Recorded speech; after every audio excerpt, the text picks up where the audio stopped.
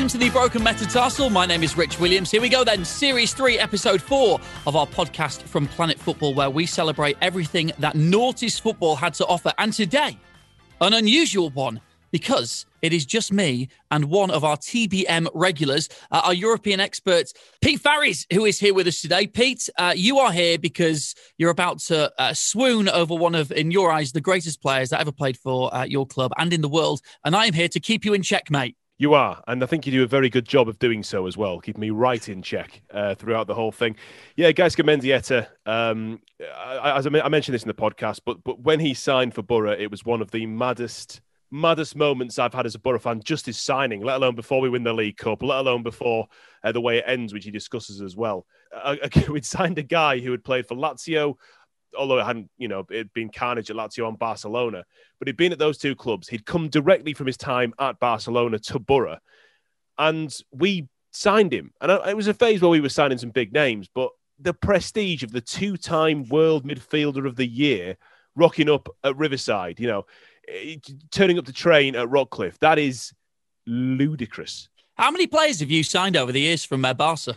Did we get Reisiger straight from Barcelona as well? Rockenbach, former Barcelona player, Fabio Rockenbach, we got him. Although I don't think we got him directly from Barcelona. I think we got him from Lisbon. But either way, the point is that we were a team who were consistently overstretching ourselves, which is why we found ourselves in the mire we are now. But don't get yourself in that deep, dark hole, Pete, at this stage. Anyway, when we have the beauty of hearing from Gaizka Mendieta, who, like you say, a European midfielder of the year twice in a row, 2 Champions League finals in a row. And we didn't even get onto this, his international career as well. And some of the goals that he scored, because essentially we ran out of time, but an absolute gem of the game. And I thought he was really, really interesting and had lots to say. We did, of course, ask the obvious question, which must be his most asked question ever, which is Barca to Boro. How does that work then? But he loves the area, he loves the people. Yeah, he settled there. He stayed in Boro. That's the thing. I mean, I've flown from Barcelona into Teesside Airport before, and it's a culture shock for me as someone who's been his entire life up until recently living in Middlesbrough. And he loves it there, and he settled there, and he's gone on to have a very, very successful life as a guy in the media, as a DJ, obviously, as well. But he stayed in Boro, and we spoke to him as part of Player for Player. We're hoping to speak to one or two other members of this brand new sort of project that Emil Heskey, Stan Petrov, Michael Johnson have all put together about looking after players after they retire. And it's really interesting what he says about that as well, and there's plenty more to come on Player for Player. But yeah, I love the idea that this guy born in the Basque Country, lives in Valencia, lives in Barcelona, lives in Rome, ends up in Boro. That is something that I've got to say is a real joy for me. Right, I've got to pick you up already, because for anyone listening, they're going to get a shock when this happens. I know you're a European footy expert, but seriously, mate, with the pronunciations of the words, come on, it's just Valencia, right? We don't need to go down that road. Some of the words you said in there, honestly, it was like you weren't a native to Teesside. Yeah, I know, but the problem is that I sometimes switch between the two, Valencia and Valencia, or whatever, So that's the problem. I'm inconsistent, and we all need to... You've got to commit to it, Pete, one way or the other. You can't go half-hearted on this. You're talking to an incredible player for your club who helped drive them to their first ever proper trophy. I'm going to do my best to try and get his name right at least some of the time. Now, this episode is brought to you by our friends at Football Index, the football stock market where you can buy and sell players for real money. Sign up today at footballindex.co.uk and take advantage of their 7-day £500 money-back guarantee. T's and C's available online. And if you get a moment, check out begambleaware.co.uk. Let's do this then. A dream situation for Pete, a Boro fan, and for me as a Leeds fan, as I had to explain not such good memories. I'll tell you who I'm a fan of, Gaizka. I'm a fan of Leeds United. Okay, that's good. It wasn't until you wiped the floor with us in the semi-final of the Champions League, mate. Yeah. You were pretty much the best player on the pitch in that second leg. Yeah, I've always got these comments with Leeds and Ireland. Sorry, sometimes things need to be done. And it was great for Leeds. And then I played with them 3-4 years later. They got relegated. So I managed to play still in the Premier League before they got relegated. What a story. It was similar, of course, different clubs, different history, everything. But for us as Valencia, we knew it was one of the few chances that we could actually do something big in a competition at Champions League, which of course we did eventually the year after. Nobody expected that anyway. But I guess for Leeds, that was the sense of having a season like that and reaching semi-finals. It was brilliant. I mean, don't take anything from that. I like the way not only you mentioned the semi-final, you then went straight in with the relegation season as well. So thanks for that one. Well, that's sorry. Yeah. It's not starting. I'm not starting very well. Okay, all right. Do you know what? It's my problem, not yours, guys. It's my problem. Let the Boro fans speak. That's what we should do, really. Okay. Let's change subject. Yeah. That Valencia squad. Seriously, I've looked through the squads during that time. Obviously, we'll talk about Lazio. We'll talk about Barcelona briefly, and on to my mighty Boro. But that Valencia squad at that time was absolutely incredible, wasn't it? I mean, you were you were obviously one of the best midfielders in the world at that point. Your teammates were incredible as well. Yeah, and I think that's obviously the big reason why we did what we did. Not only that season, but the years after. I think the club was very clever in the way they signed players. They were for a certain profile of players, not only players, but I think also person, a human being, in the sense of looking for that, for people that maybe were coming to the last years of their career or had a bad recent seasons and wanting to get back. But very professional, very committed people with experience. And I think that balance was brilliant. We have, as you said, so many fantastic players with fantastic careers where everyone that joined the project just wanted to add up. There was no egos whatsoever. Everyone was like really wanting to improve whatever it was for the sake of the team and the club.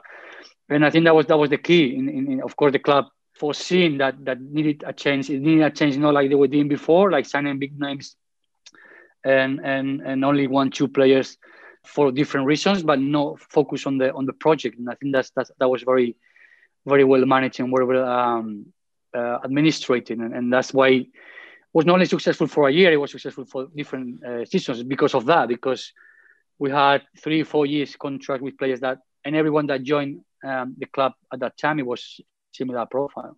Obviously, with the Champions League, you fell just short a couple of times, which must have been so frustrating. But there was big success as well. You know, our podcast is really only on the noughties, but we should really mention the cup victory and the final and that goal you scored, which if people haven't seen, just go 1999 Mendieta final goal. Just go and Google it. It's unbelievable. Yeah, I mean, I'll tell you a story about that. I mean, not the goal, but before that, because I used to play midfielder, but for the final, we didn't have a left back. There was, I think it was Björklund was playing, well, obviously Carboni, but Carboni couldn't play, and then Björklund, that it was sometime we played in that position. So the day before the final, Ranieri comes and tells me I'm going to play as a left back. I didn't know whether to punch him or run away. I didn't know what to say. Had you started as a left back? Had you started as a wing back, Gaizka? Yeah. I played midfield. Well, actually, I was holding me like in the middle of the park. Yeah. But I've played most of my career on the right side. Yeah. But I always wanted to play in the middle. That was my natural position. It was my second final that I played with Valencia. With the other one, I played as a right back already. And then Ranieri says, no, we need you there. I think is the best option. I don't see any option that you play on the left back. So anyway, I said, okay, yes, of course. I have no choice. So I started that final like with really weird feelings in the sense of I wanted, of course, a final to play well, to score goals or give goals or assist or whatever it was, but have an impact and leave a mark on that final for the rest, and of course winning it.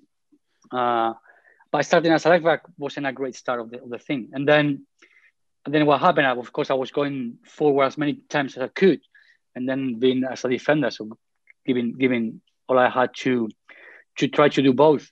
And I did an assist to Piojo, and then I scored that goal.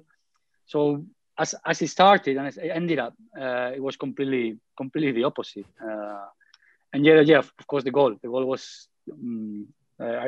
It's things that you have in your mind and it actually happens. But of course, again, I've seen it years after I scored it, and yes, it's a beauty, isn't it? I cannot say the other way. Yeah.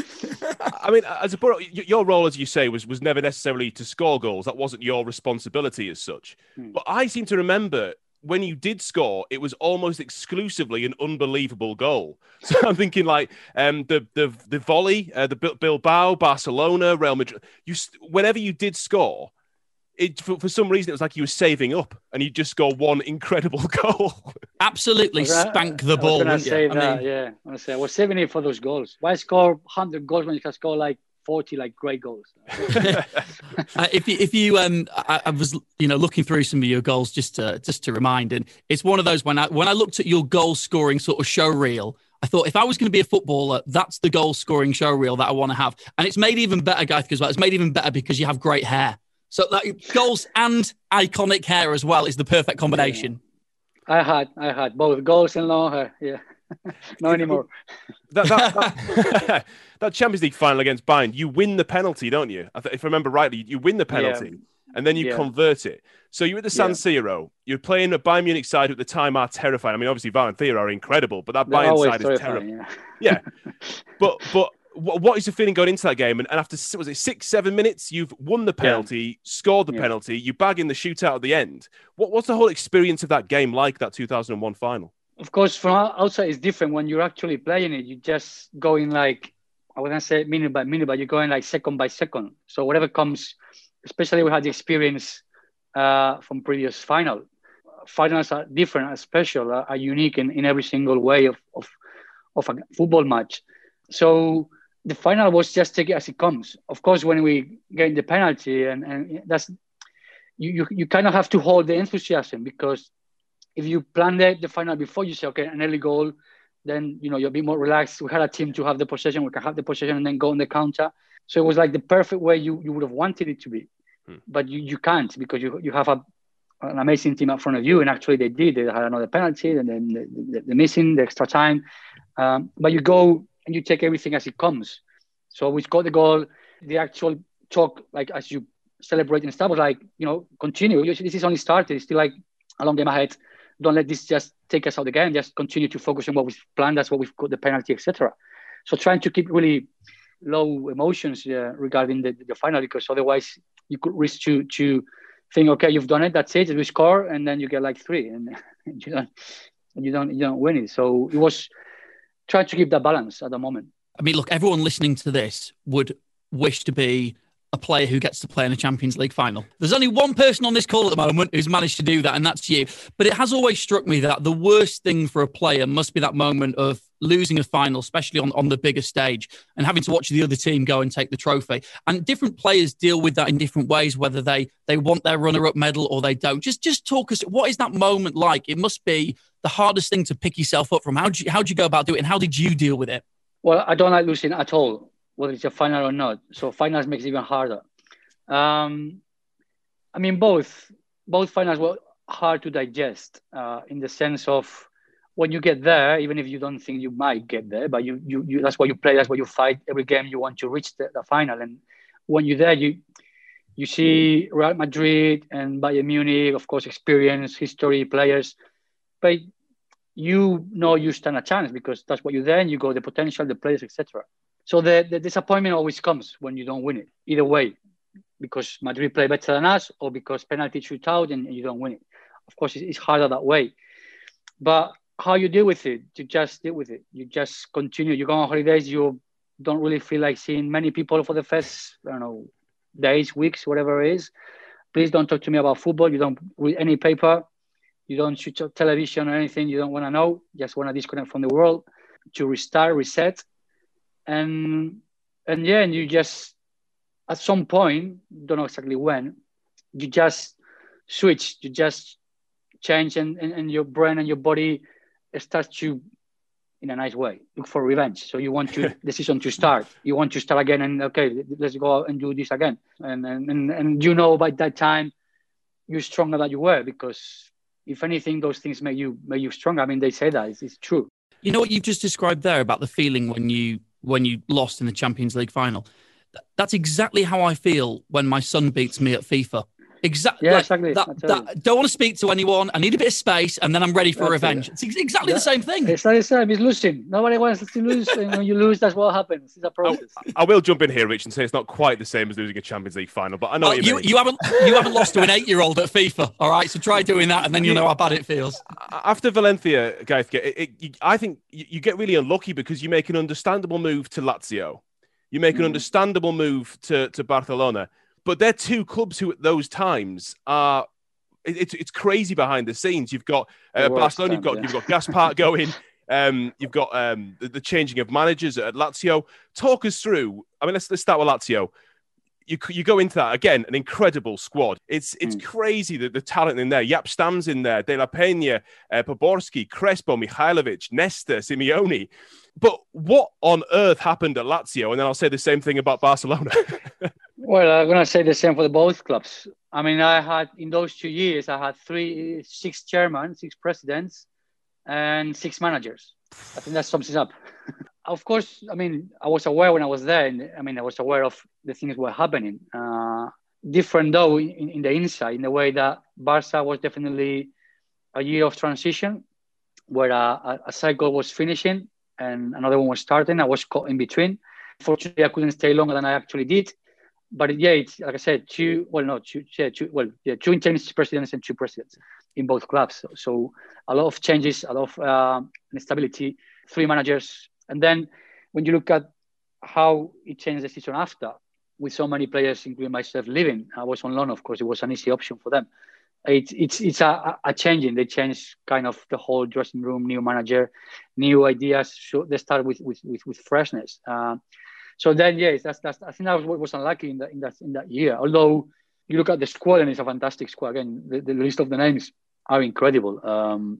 And same and then Lazio is different. Lazio, although it was another year of not transition but adaptation, because they come from winning 2 trophies with a fantastic team where Veroni ended up leave the club, 2 of the key players in that squad. Although yet we had another amazing players in the squad. But we were, I think, new signings, about 7, 8 new players. So if one player needs adaptation, leave alone 7 or 8, even if they're Italians or wherever they come from. A new change, a new club, new city always needs time to adapt. After not even a month, they sack the manager. They bring another manager, another interim manager, and then it came Zaccheroni. So, yeah, a very, very turbulent year in the sense of, for anyone, in this case myself, coming from different country, to adapt. And then you look at the games that I've played, I don't find any explanation to that. Any of the games, I think I played 12 games as a starting in the first 11, which is shocking. I mean, not for whatever reason, but just for someone who needs to adapt and to play is ridiculous. And I can say in my defense that it wasn't me, in the sense of no, because some people are lazy, don't train, they give up, they don't commit. I've always, and you can ask anyone at Boro, even my last season that I was quite bit off with a lot of things. Yeah, I would always give my 100%, 200% training because I'm a professional. I don't see it the other way. Well, I am going to ask you about that Boro thing as well, guys, in a second. But Barcelona finished 6th the season you were there. You played every game. Yeah. What are the fans like? What is the Camp Nou like when Barcelona are currently headed for only 6th? I mean, that must be horrible. Yeah, and I'll give you another stat. Maybe I shouldn't, but I'll give you another one. It's after last season, that was the previous season that they didn't win any trophy. So we didn't win anything. And when you're a Barca club like that and you don't win a trophy, it's not good. Yeah. But whether if you're 6th or 2nd or 3rd, if you don't win a trophy in a club like Barca, Madrid, Man U, any of the big clubs, it's not good. And of course, the fans weren't happy in the way they are. They obviously saw that there was a difficult year for many, many reasons, but it's still there. Even for us, it was disappointing, not winning anything. Yeah. We had, in the league, we went very good. We had expectations in the Cup and the Champions League, which we were doing well. But yeah, it's hard to digest when you have those expectations and you don't reach them. Yeah. Well, what's it like? But when the fans are expectant of something. I mean, some of the clubs you played at, like you mentioned, they didn't expect to win anything sort of a bonus. To go and win something with Valencia at the time, absolutely brilliant. Middlesbrough, which we'll come on to soon. But when you play for those clubs that really expect, those fans, what are they actually like on a game when you're losing at home, Camp Nou? And it's not going well, and you stood there in the middle of the pitch? It must be like a cauldron. Funny enough, not in a funny way, they all use the white handkerchief. I don't know why. Huh. The surrender. Well, there's no surrender in this case. It's more like, I don't know. I don't know why they use the white ones, but I'm sure there's a history behind it. But in Spain, it's very traditional to kind of, everyone is like handkerchief, and you see like the white is like around. Okay, I get it. It's different also because culturally these cities are different. So, for instance, of course, disappointment and they were booing and whistling, but in a different level of intensity. Like in Italy, they were like you would not want to lose many games and have your fans. Like Italian Latino character. Spain, Valencia, very similar as well, very demanding, letting you know. I mean, you know when they're not happy. Barcelona, they're a bit more relaxed in the sense of it's different approach to the way fans are. There's quite a lot of respect, but still, they will never cross the line. Where in other parts, they don't hesitate. If they have to do whatever they have to do, I've seen some crazy things there. Before we get on to Boro in a second, which obviously we want to do, mainly because Pete is literally frothing at the mouth as we even discuss even the thought of it. But before we do that, I just want to ask you, because we spoke to another player on the podcast, Martin Larson. Great chat with him. And one of the things he was talking about is the bigger the club you get to, the bigger the egos in the dressing room. Now, you spoke about Valencia being the right people all bought into the project. Did you find an experience where there were some players who were just more difficult to work with, especially in a changing room or before games and on the pitch as well? And did you experience that? Well, I'll ask you the question to you. If you put 30 guys, 30 blokes in a dressing room where only 11 are going to be picked up on the weekend, what do you expect? I mean, I could push you. Never get for that, I think. Yeah. I was going to say I could push you further on names, but I don't think that would be professional. But you certainly experienced it. Then. I won't throw any names, but it's normal because even the ones that are professional and not having big egos, you get to a time where you get disappointed. You get happy because you think everyone thinks you're gonna play. Everyone knows who's gonna be the ones that play because there's always 12, 11, 12, 10 players that always play, and then the other ones sort of rotate. But half of the season, if you're not really played, whether you are in a big club or a small club, you're not happy. And then everyone expresses it in a different way. Some will be quieter and continue to grow. Some will be a bit louder and expressing in a different ways, which might benefit the dressing room. And then it's when managers, captains, club, etc., have to intervene. But yeah, I've seen it all. I've seen players that didn't want to train. They say, I'm not playing, I don't want to train. I've seen guys that, they just go and try to talk to the manager, but then they go and work. Some people just continue to work and adds up, and some people just pull themselves away from the group. So it's a bit of different ways. Of course, also money plays a big thing. Depends also. Some people think because they earn such a certain amount of money or big salary, they in a way they have to play it. But then, of course, it's not like that. When you play, you see football in a way. When you are a manager, you're different, and you realize that when you come out of football and I don't buy badges and other courses, and then you see why the process of the manager is. It's not about certain things you as a player might think that it's not like that. There's a reasons behind the decisions they make. But of course, as a player, you always feel it's going to be unfair if you don't play it. Right, let's play a very quick game, Gaizka, of Spot the Difference. So the beautiful city of Valencia, the beautiful city of Rome, the beautiful city of Barcelona. I see that coming. Okay. And my beautiful hometown. I from my house in Middlesbrough, where I used to live, I could see the riverside from my bedroom. I could see right down the hill. I could see the riverside. Great views. Why Middlesbrough? And what other options did you have at the time? That was your dream growing up as a kid, wasn't it? To play for it was. Isn't that everyone's dream? All the time. Yeah, I had a poster of the riverside in my bedroom.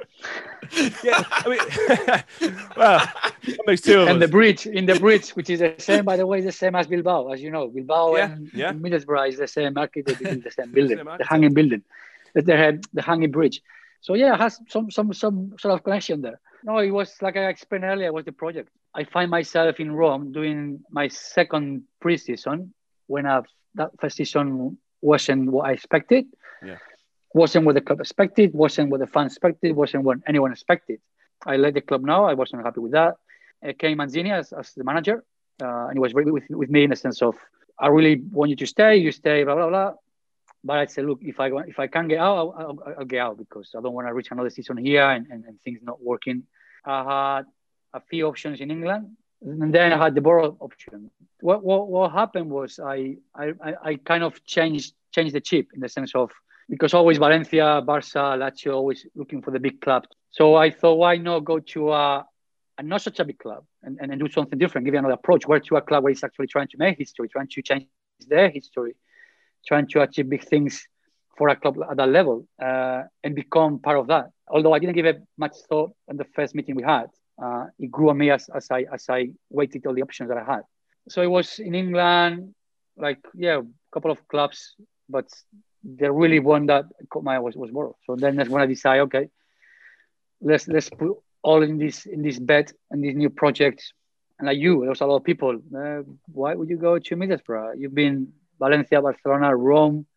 Why you go Middlesbrough? You've been playing Champions League games and. Honestly, Gaizka, I'm not kidding. I remember sitting downstairs in the front room and my dad coming in and saying, I think Boro have just signed Gaizka Mendieta. And I went, shut up, Dad. Like, thinking he was just taking the mick. And he went, no, we've signed Gaizka Mendieta.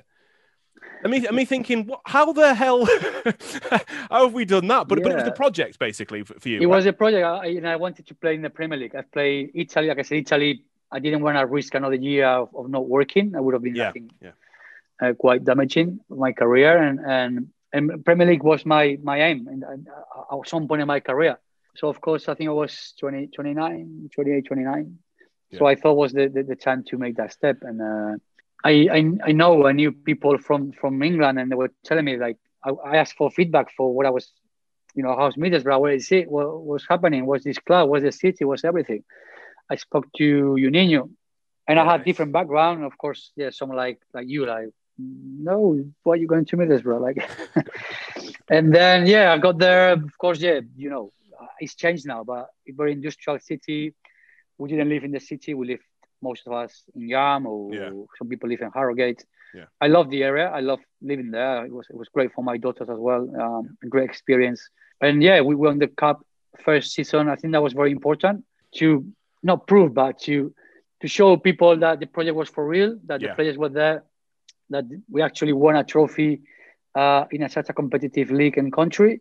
And I think that really, for people, was, they say, this guy, well, he thought this through. He wasn't just going there because someone would pay his salary. He went there for something else. And I think that was very important. Is there something about an attraction to teams that are, we touched on this before, maybe whether it's less fashionable or less expecting to win, and going there and the adulation you get from those types of fans who have less of an expectation than there is about being at a team where it's just expected to all be given there on a plate? Is there something about the feeling of the fans cheering a goal for Middlesbrough that eclipses, in a way, the fans cheering a goal for a team like Lazio? In a similar way. I mean, not only as a player, but as a human being, you want to be part of things. You want your name, well, ideally, and expecting and working for that. You want to be part of that club. So when you're not playing anymore, when you retire, when you're gone, people still talk about, this team or this player or whatever. I think that's something that always motivated me in my career, like to become part of that. And that was the opportunity with Middlesbrough, of course, with the other teams as well. In that sense, there is something like that, like because you aim to bring something new to those fans, of course, to give you something back, which in our emotions and claps and excitement and in any single way that you possibly could as an athlete. And that was in your head when you go to Middlesbrough. It's like, okay, we here, although maybe it's not the pressure because they've never done it, but I can tell you, once anyone has seen it, they don't want taken away from their hands. They want next season. They want the same, if not better, and so on, so on, so on, so on. So there's always pressure, and the first people that put pressure on us is ourselves. Yeah. I'm the first one that I go to train and say I have to be better. I have to improve this. I have to improve that. And when it comes to the games, I have to play well. I have to do this. I have to do that to be better and to my team to win. So there's always demand and there's always pressure. Although maybe not that first season, you could not sense the fans expecting big things. No. I think they were expecting more to enjoy it rather than trophies. I think it was more about a pass, a nutmeg, something that people would jump on their seats. I think they were expecting. You, Job, Boudewijn Zenden, the list of that squad was just so good. And you're right, we didn't expect anything, but we got a lot more. And that's why the club is still thriving to this day. One thing, the one thing I've never known was why it ended the way it did. Because players can move on, clubs can move on, people can become unhappy, and it can be done in a decent way. Yeah. But as a Boro fan, it never seemed like it was being done in a decent way. And I'm saying this as a fan of the club as well. Yeah. So things like Keith Lamb coming out and saying, it was chief executive at the time, Gaizka will never play in the first team for us again, saying that publicly. Because unfortunately, that person is the way he wanted to finish, do things rather than finish. Because he did it with me, Juninho, Massimo, who else? Well, he did it with a few of the guys. Yeah. And I can tell you, all of these guys, including myself, were there at some point to do something for the club. And if things that you say don't work, okay, just sit down, have a chat. We try to sort it out in the best possible way, but you don't put players in that position. Well, I remember the first time I got told I have to train with the reserves. And I was like, what? So, yeah, it wasn't nice the way they did it. It wasn't nice they dealt with the whole situation. Was it about contract? No, well, of course they wanted to reduce the contract, but I've already reduced it before I went there from Italy, so I could go there. And I said, no, it's my last year of contract. I'm not going to reduce it. You find a way. Basically, because you can't pay it. You know, you can't pay it. They could pay it. They just, for the sake of reducing it, I'm not going to reduce it. So find a formula for me to leave that is beneficial to me, not to you. And then I leave. I was keen to go. I don't want to be in somewhere where people don't want me. But there was never an option. There was a point where Middlesbrough would have to commit to pay a part of the fees, but that never happened. That's quite astounding as an outsider of Middlesbrough. No disrespect to Middlesbrough, going from signing a twice European midfielder of the year to telling said European midfielder of the year that he's going to have to play with the reserves in Middlesbrough. Yeah. I mean, bloody hell, come on. It's ridiculous. I don't mind. I took it and I did it several times, believe me. I wasn't happy. I was really angry with the club. No, because who I was, not because he did it to someone else that it wasn't or was whatever achieved. You don't treat players like that. How did Gareth these deal players, with come on that way. because these players weren't anything like nasty or like that. Yeah. Any of us could have said, look, I'm not going with the reserves. I go home. If you want to find me, you find me. I'm not going to do that. You treat me as I deserve to be treated. Gareth was his first year as a manager, and he basically did what he was told. The only thing I've told to him, and I've told him, it's that he never came to my face or any other player's face to say, look, this is what it is. This is not about, I don't feel you could play there, or I'd rather play someone else in your place. Don't tell me things that are not true. Just come and tell me, look, this is what the club wants. This is what we're doing. Fine. And then you get me on board. I said, look, I'll help you in every possible way. If I have to be here, I'd rather be on a positive note that be here, not talking to each other and being angry with the club and whatever they say. It's not me at least. But he didn't. He either, because he felt pressured by president or Keith Lamb or whoever it was. He didn't manage that well, and he's admitted it. I mean, I've spoken to him afterwards, and we're good, we're okay. But he kind of agrees. Like, for what he knows now, if he could go back that days, he always, and he said in interviews, he would have done things differently. Which it's normal. It's your first time as a manager. Gaizka, we're sadly short on time, which is genuinely sadder for me than it is for you. We do need to talk about player for player, though. That's why you're talking to us today. It's a really, really interesting project. You and a number of ex-pros have got together, and just talk to us a little bit about that. Go into a bit more detail about player for player. We have this idea of we want to give something back to football in a way. We see transition period is traumatic to some point. It's very difficult for players to digest, to prepare for it. Some even not prepared. They just cut you up out of the blue. Financial difficulties, illness, mental health, etc. It's a lot of problems that come out of that. So we feel we could help with that because we've been there. We are different backgrounds, different countries, different cultures. So we could bring different perspectives to it. And we feel we in a way, we could give back to football something. And that's what and that's what Player for Player is there to support any player, any level or stage of their career, any kind of contracts, investments. I think that's one of the biggest things we find. I think that's two. One is the financial and how you invest that to last you for when you retire. And secondly, a lot of them don't know what to do. And if they do, they don't know how to do it. So let's say I want to be a manager, they don't know where to go. We set up a strategy with them. We already have some players doing that for them. Gaizka, we've got 60 seconds left with you. And thank you so much for A, for joining us. It's been fascinating, and B, for making Pete extremely happy, and any other Boro fans, especially, who are listening. But just in this last 30 seconds or so, your one abiding memory of playing over in England, that moment, what is the moment that stands out for you, and what did it mean to you? Well, it has to be the Carling Cup.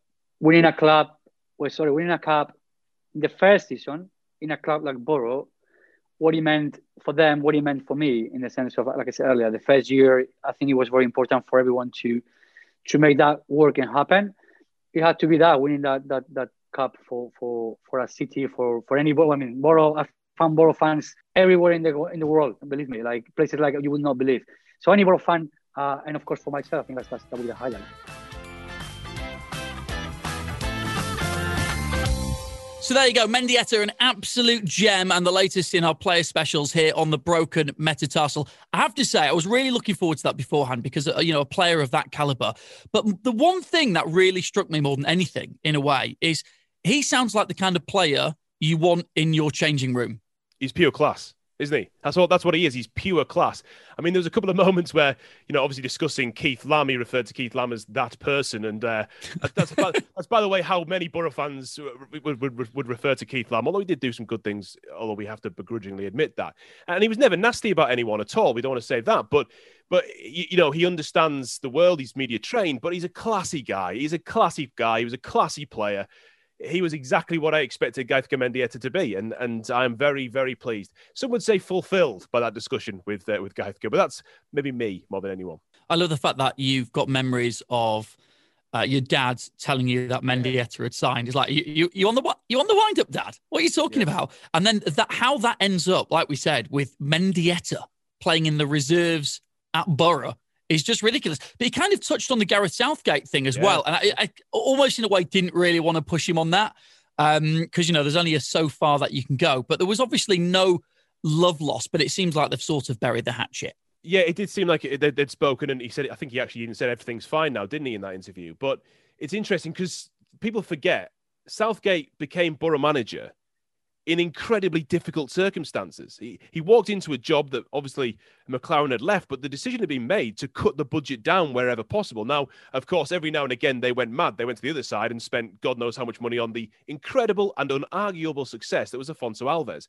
But it was clearly very difficult for Southgate at that time. Very, very difficult for Southgate at that time. And it was interesting to hear that he was doing what he had to do, and it was his first year, and he's learned from it. I think that's the point. His man management has learned massively and improved massively from that. This episode was brought to you by our friends at Football Index, the football stock market where you can buy and sell players for real money. Sign up today at footballindex.co.uk and take advantage of their 7-day £500 money-back guarantee. T's and C's available online, and if you get a moment, check out begambleaware.co.uk. And of course, don't forget to check out the work that Player for Player are doing, helping retired players make that transition from player into their next part of life, as Gaizka Mendieta was talking about on the pod. Thank you, as always, to everyone who subscribed, rated and reviewed the pod. They are very kind and very generous, and we are really very appreciative of it. There you go, Pete. We said you couldn't have a whole episode on Boro, but you got about 40% of an episode on Boro, so you're happy now. And now I'm going to disappear back into the background for the rest of the series. Pete, back in his box, Faris. Lovely to have you. We'll be back next week with the broken metatarsal.